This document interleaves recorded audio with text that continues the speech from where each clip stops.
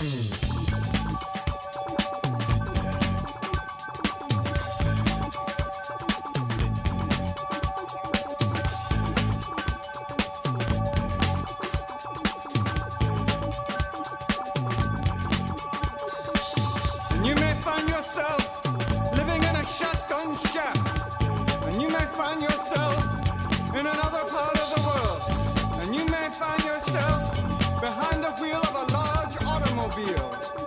you may find yourself in a beautiful house with a beautiful wife. And you may ask yourself, well, how did I get here? Letting the days go by, let the water hold me down. Letting the days go by, water flowing underground into the blue again after the money's gone. Hey, how's it going, everybody? This is Chris. Welcome to episode 349 of X-Lapsed, where, as I record this, it is dreadfully early. Today is like that day. While I was sick, I had a whole bunch of stuff scheduled, stuff I was supposed to be attending to, and turns out that while I'm sick, I pay even less attention to the calendar than I do when I'm not sick. So, rescheduled a bunch of stuff, and it all seems to fall on today, which is not ideal, I tell you what. In addition to my regular day, we are also doing an episode of Weird Dose of X. We're doing a recording for that today. I got a dentist appointment. We're closing on a house. It's a busy day. So I wanted to do my best to get this episode out so we can get to 350 just as quick as possible. So here we are. It's still dark out. I'm exhausted. My voice is even worse than usual. But hey, we do what we can in the in the best way possible. Today we're heading back to the alleged flagship book. We're going to be taking a look at X-Men Volume 6, Number 10. This had a June 2022 cover date. The story is called Sisterhood of the Metal Bones, written by Jerry Duggan with art by Javier Pina. I can't put a little tilde on the end. I don't know how to do that. So maybe there's a tilde, maybe there ain't. Colors Marty Gracia, letters VC's Clayton Cowles, designs Muller and Bowen.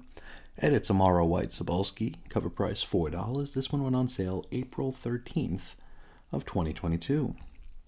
Now, our cover, it's X-23 and Wolverine facing off with, I'm pretty sure it's supposed to be a surprise, but it is obviously Lady Deathstrike. And yeah, you're okay to yawn now. I know I did when I first saw it. Now, we open the issue with Laura being resurrected, probably after her time in the vault. Now, it feels like this scene here is being jammed in simply to correct an error in which she was resurrected with her adamantium skeleton. Now, it's explained that Proteus simply assumed that all Wolverines and Wolverine-alikes had metal bones and just resurrected her with them. I didn't realize that this was within his power set, but in fairness, I guess I didn't know it wasn't either. Though if it is, makes you wonder what the point of that vat of liquid adamantium Forge has in the armory is all about. Why that would be even required if Proteus could just do the thing whenever he feels like doing it. I also don't really like how this is treated as like a funny haha. Like, I think he actually says something like, my bad, and it's, we talk about like Quentin Quire's many deaths and how he always has these like weird little, cosmetic requests. And we could talk about things a little bit more vital to personalities than that, like Domino wanting to be brought back with all of her trauma and her not being brought back with her trauma. And here we have something different, of course. X-23 Wolverine Laura being brought back with adamantium bones when her natural state, I suppose, is not. I don't know. Like I said, it's played as a funny haha. It's a Duggan book. It's kind of the way these things go nowadays. Anyway, from here we shift up to Mars Arakko, where Rogue is decked out on a grassy knoll with a rifle. Only it's not a rifle. It's just a scanner that looks a lot like a rifle, for whatever reason. Now, she is scanning the newly occupied moon of Mars, Phobos, where Phaelong and Orgus have set up camp. Next stop, the treehouse. The X-Men discuss this Phobos scan, and we learn that there's a teleportation gate up there, and that Orchis has, well, not so much terraformed the planet, but at least made it livable for humans, breathable oxygen, stuff like that, little domes. We're also reminded that Nightcrawler's corpse is part of the Phobos decor. Now, if you remember, Nightcrawler perished back in Way of X number 5 when Phobos kind of fell out of orbit and threatened to smash into Mars Arakko, and we discussed this one back in episode 248. Now, X-23 notes that there's a bunch of adamantium up there as well in the scan. Now, it's explained that Logan left a bunch of skeletons laying around, as revealed during Inferno, and they too are now part of Fei Long's decor. Only, well, it's not all Logans. There also seems to be some adamantium that appears to be part of a currently living organism. Laura raises her cowl and goes to leave to check it out, and Jean tries to stop her, but Laura dares her to try. From here, double-page spread of roll call and cred, our characters include Laura, X-23 Wolverine, Rogue, Gambit, Marvel Girl, Synch, Sunfire, Captain Krakoa, Destiny, and Fei Long. Back to comics. And we're up on Phobos with Laura. Now, she's got a bunch of internal monologue about how she's seen as the lesser Wolverine. Which, I mean, come on, do we need this? Do we really need this? I mean, maybe change your code name if you don't want to invite the comparison. It's just like Laura did during Fallen Angels. That book that only we read. Where she said she didn't want to be the other Wolverine anymore. And again, I guess I'm the only idiot who read and has the misfortune of remembering that. Anyway, Fei Long is hosting a field trip of Chinese students before sending them back planetside. We follow Laura around the station until she happens across, Lady Deathstrike. Now they fight for a bit, because of course they do. Laura delivers a Talon-y dropkick, which puts LD out of commission. Deathstrike explains that she sought out Orchis to help her when the adamantium in her body started to poison her, and Laura offers her help. Just then, Fei Long returns to his office to fetch his glasses, and he discovers, via monitors, that Laura is there. He opens a vent in the ceiling to suck she and Lady Deathstrike out into the vacuum of space. Laura, at this point, frantically calls into the treehouse, and they send Rogue in for an insta-rescue, and I mean, it's an instant rescue. I mean, she bebops from the treehouse to Krakoa, through Arakko, and finally zips over to save the day. It's like in a flash. And I haven't mentioned this yet, but I guess this issue's bit of bwahaha is that the X-Men all bet on how long it would take for Laura to get discovered on the satellite or in the station. And Polaris apparently won the pot. Not that anybody cares, nor finds any of this funny.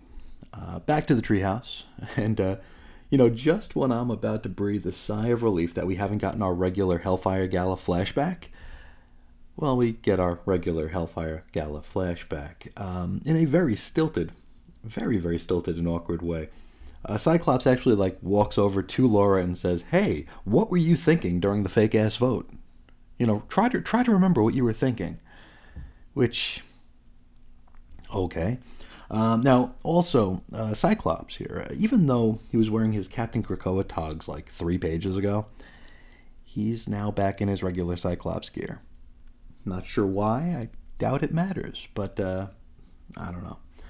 Anyway, Synch approaches with Chinese food, and he says something about ignoring Rogue and Destiny, who are having a chat over by a gateway. And I thought for a moment that they were trying to lampshade the fact that this entire volume has ignored Rogue for the most part. And heck, maybe it is.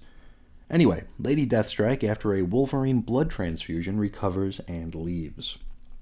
Outside, Rogue and Destiny are arguing about how the X-Men operate, and also a little bit more about how Rogue is still married to Gambit. Irene warns Rogue to ask about her husband's small blind on Game World, and I'm not sure if that's a euphemism or an actual clue. I really don't care either way. In any event, the next thing we know, Rogue is interrupting one of Ben Grimm's poker games to fetch her man. And also, Forge is here. Forge is here playing cards, despite having had his head exploded by the hentai helmet over an X-Force. Anyway, we keep on with Mr. and Mrs. X, as Rogue calls Rocket Raccoon for some of the skinny on Game World. Now, when she gets a hold of him, she calls him Sugar, which appears to really bother Gambit for some reason. But I mean, it must be a really, really horrible existence for Gambit, because is there anybody on the planet who she hasn't called Sugar? I don't know. Anyway, Rocket is in the middle of some sort of high-stakes gambling situation, and while feigning ignorance about all of it, still asks what Rogue wants to know. This takes us to the end, and of course it's an info page, because we weren't getting through an entire issue without one of those, right? It's an email to Fei Long and Dr. Stasis from an M, probably not Monet, about helping out with their cause. I mean, it's obviously Moira McTaggart, but that's where we leave it. Next time out, the big 350, and as turns out to be the case more often than not, anytime we have an anniversary episode or a milestone episode, it's going to be about Wolverine. So it is a Wolverine, I believe, number 20. It's the start of his little arc with Deadpool. So we'll cover that next time. But for now, well, let's get what we can get out of this. My main takeaway here is, Orchis is supposed to be like this, I don't know, organization, right? They're supposed to be organized. They're supposed to have, like, they've got the departments here, they've got heads. They seem to be, I don't know, a little less sloppy than they're being portrayed here. I mean, Orchis' security is like non-existent, right? I mean, the X-Men can just come and go on Phobos as they please. It's a really good thing that Laura didn't run into Abigail Brand while she was up there. Otherwise, I mean, that whole storyline be shot. Not that any of these writers are actually, communicating with one another. And also, Rogue had that stupid rifle. How come that didn't suss Brand out? Like, are we just scanning for adamantium and Nightcrawler corpses? What's going on? Maybe I'm thinking too hard. I don't know. What this book comes down to, and I mean, I'm a broken record, but hopefully I'm one of your favorite broken records. This book has no identity. It's got no soul. It's got no heart. It's got no real reason to exist, especially in light of books like Red and Immortal, right? What is the point of this adjectiveless flagship? There isn't one. There really, really isn't one. And like I've been saying since this book launched, it is certainly a victim of poor timing, right? But even given that as a primary reason for why this book just doesn't seem to be doing anything, it's been a year, and we still have no direction, right? Even if this book was born out of, editorial fiefdom usurping, like Hickman leaving, people shuffling around, trying to fill seats, changing directions of stories, ending certain stories, starting different stories up when they weren't ready to be started up yet, delaying books, rushing books. It's been kind of a mess for this, already bloated line of books here. And of course, I'm just some idiot on the outside, so I don't know the finer points, and I could be completely speaking out of turn here. It's likely that I am, but that's I think blaming the timing is probably the kindest and most polite thing I can do, because if it's not a matter of timing, it's a matter of just the creative team not caring or not having the ability to make this a readable or a readable with purpose sort of book. The only interesting bits from this volume have been relegated to barely touched upon subplots. And it's all in service of waiting for the next friggin' Hellfire Gala to shake things up again. This book has no identity. This team has no identity, and we're already shaking things up. Why? Cyclops being Captain Krakoa. Now, this is the thing that they were like leading with in the previews. It's like, this is going to be a pretty big deal. It's been barely touched on. It's been treated as an annoyance. It's like, oh, I gotta change into costume again. Oh, hey, Scott, don't forget to change into costume. Oh, Scott, you're still wearing your visor. It's not satisfying. Ben Urich's mind wipe. That should have been more important. Now it's just a thing that happened. Sync is barely dealing with any guilt about it. He had one conversation with Cyclops.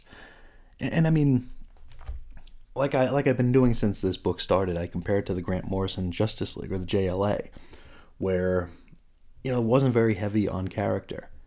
It was heavy on moments and grand scale sort of stuff. Where I think you need both, especially with a book like the X-Men, who, I mean, they're always portrayed as being this like family, this soap opera family, where the JLA are kind of just co-workers, right?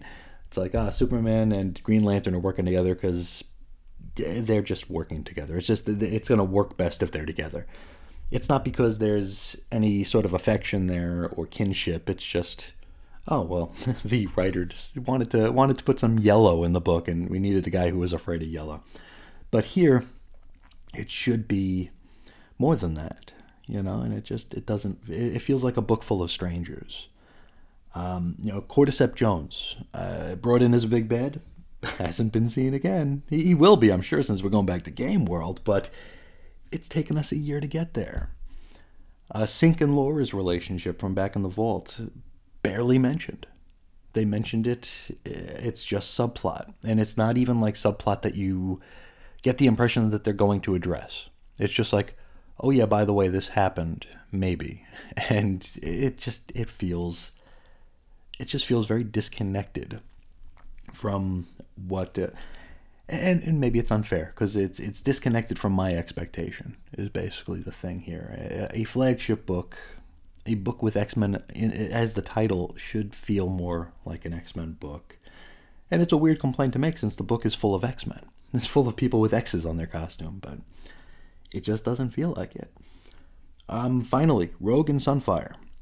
Rogue, of course, is, basically X-Men royalty, right? She's been a part of the team, a huge part of the team for decades now, for most of the time the book's been around. And she's barely even mentioned here.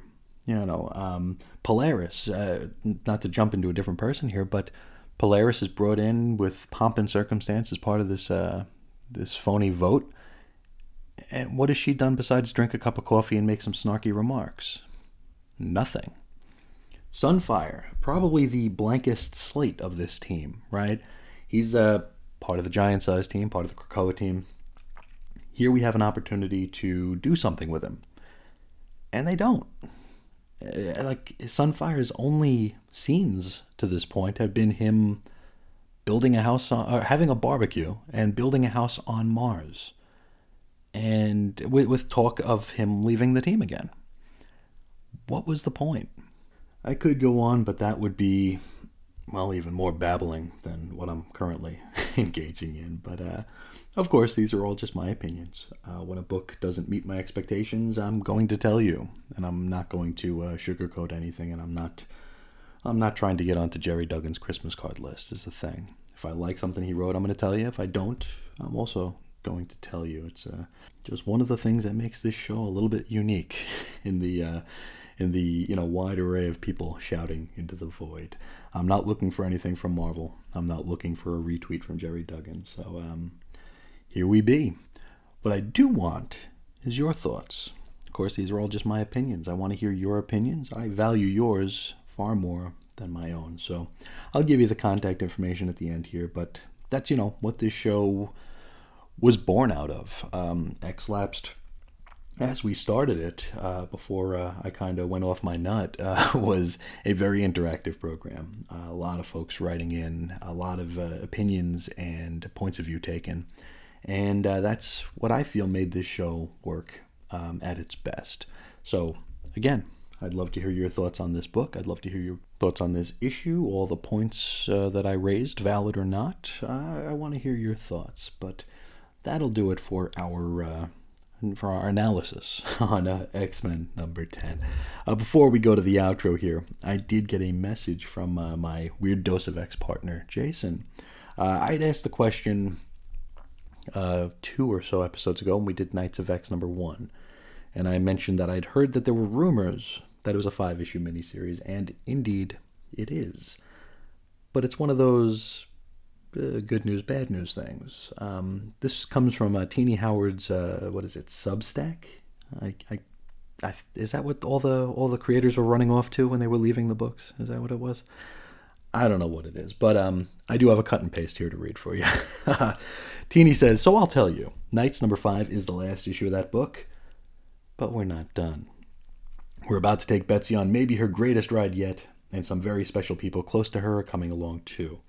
But to do it the way we wanted involved a big ol' exciting pivot. Our Captain Britain isn't going away, and I'm not done telling stories with her. And thankfully, Betsy and I seem to be permitted to still do so. We're happy about it. Thanks for coming. Sorry for the stress. Issue number 4 is big. You'll love it. And Bob just turned in what might be the spread of his career for issue number 5. We love this book. Well, I don't love this book, but I do love Bob Quinn. So I'm sure he turned in some amazing work. He always turns in some amazing work. I'm going to choose to be optimistic about this because early on in our Excalibur run, we did get that brief respite from Otherworld. You know, it was a silly 2-parter where they went werewolf hunting on Cullen Bloodstone's lawn, right? But I enjoyed that. I think Teenie Howard is a really good voice for character. I think the low-key, quiet sort of stories are going to be more to her forte, at least from the limited experience I have with her work, because I did enjoy that. I enjoyed seeing Rogue and Betsy, talking and chatting and having, catching up in a way and acting as though they were interested in each other's lives. Whereas when we're in Otherworld, well, it just sucks. So hopefully, Knights of X, this 5-issue series, will be Otherworld. We'll get Otherworld out of the way.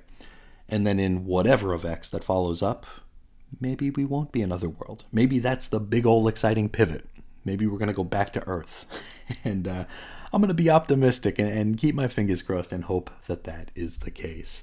But I'm pretty sure that's all I have to say today. If anybody out there would like to share their thoughts on anything in the world, the weather, the books, whatever you want, please feel free to write in. You can find me several different ways. You can find me on Twitter at Ace Comics, Instagram 90s X-Men. You can send an email to weirdcomicshistory@gmail.com or call into the X-Lapsed voicemail hotline at 623-396-JERK. For blog posts and show notes, Chris is on InfiniteEarths.com, the Facebook group 90s X-Men. Of course, the audio archives are available anywhere, or you can just go directly to chrisandreggie.podbean.com. But I think that's about all I got for today. I didn't know I'd get this one in, and I'm glad that we did. So I'd like to thank you all so much for choosing to spend some of your day with me. And until next time, as always, I'll talk to you again real soon. See ya.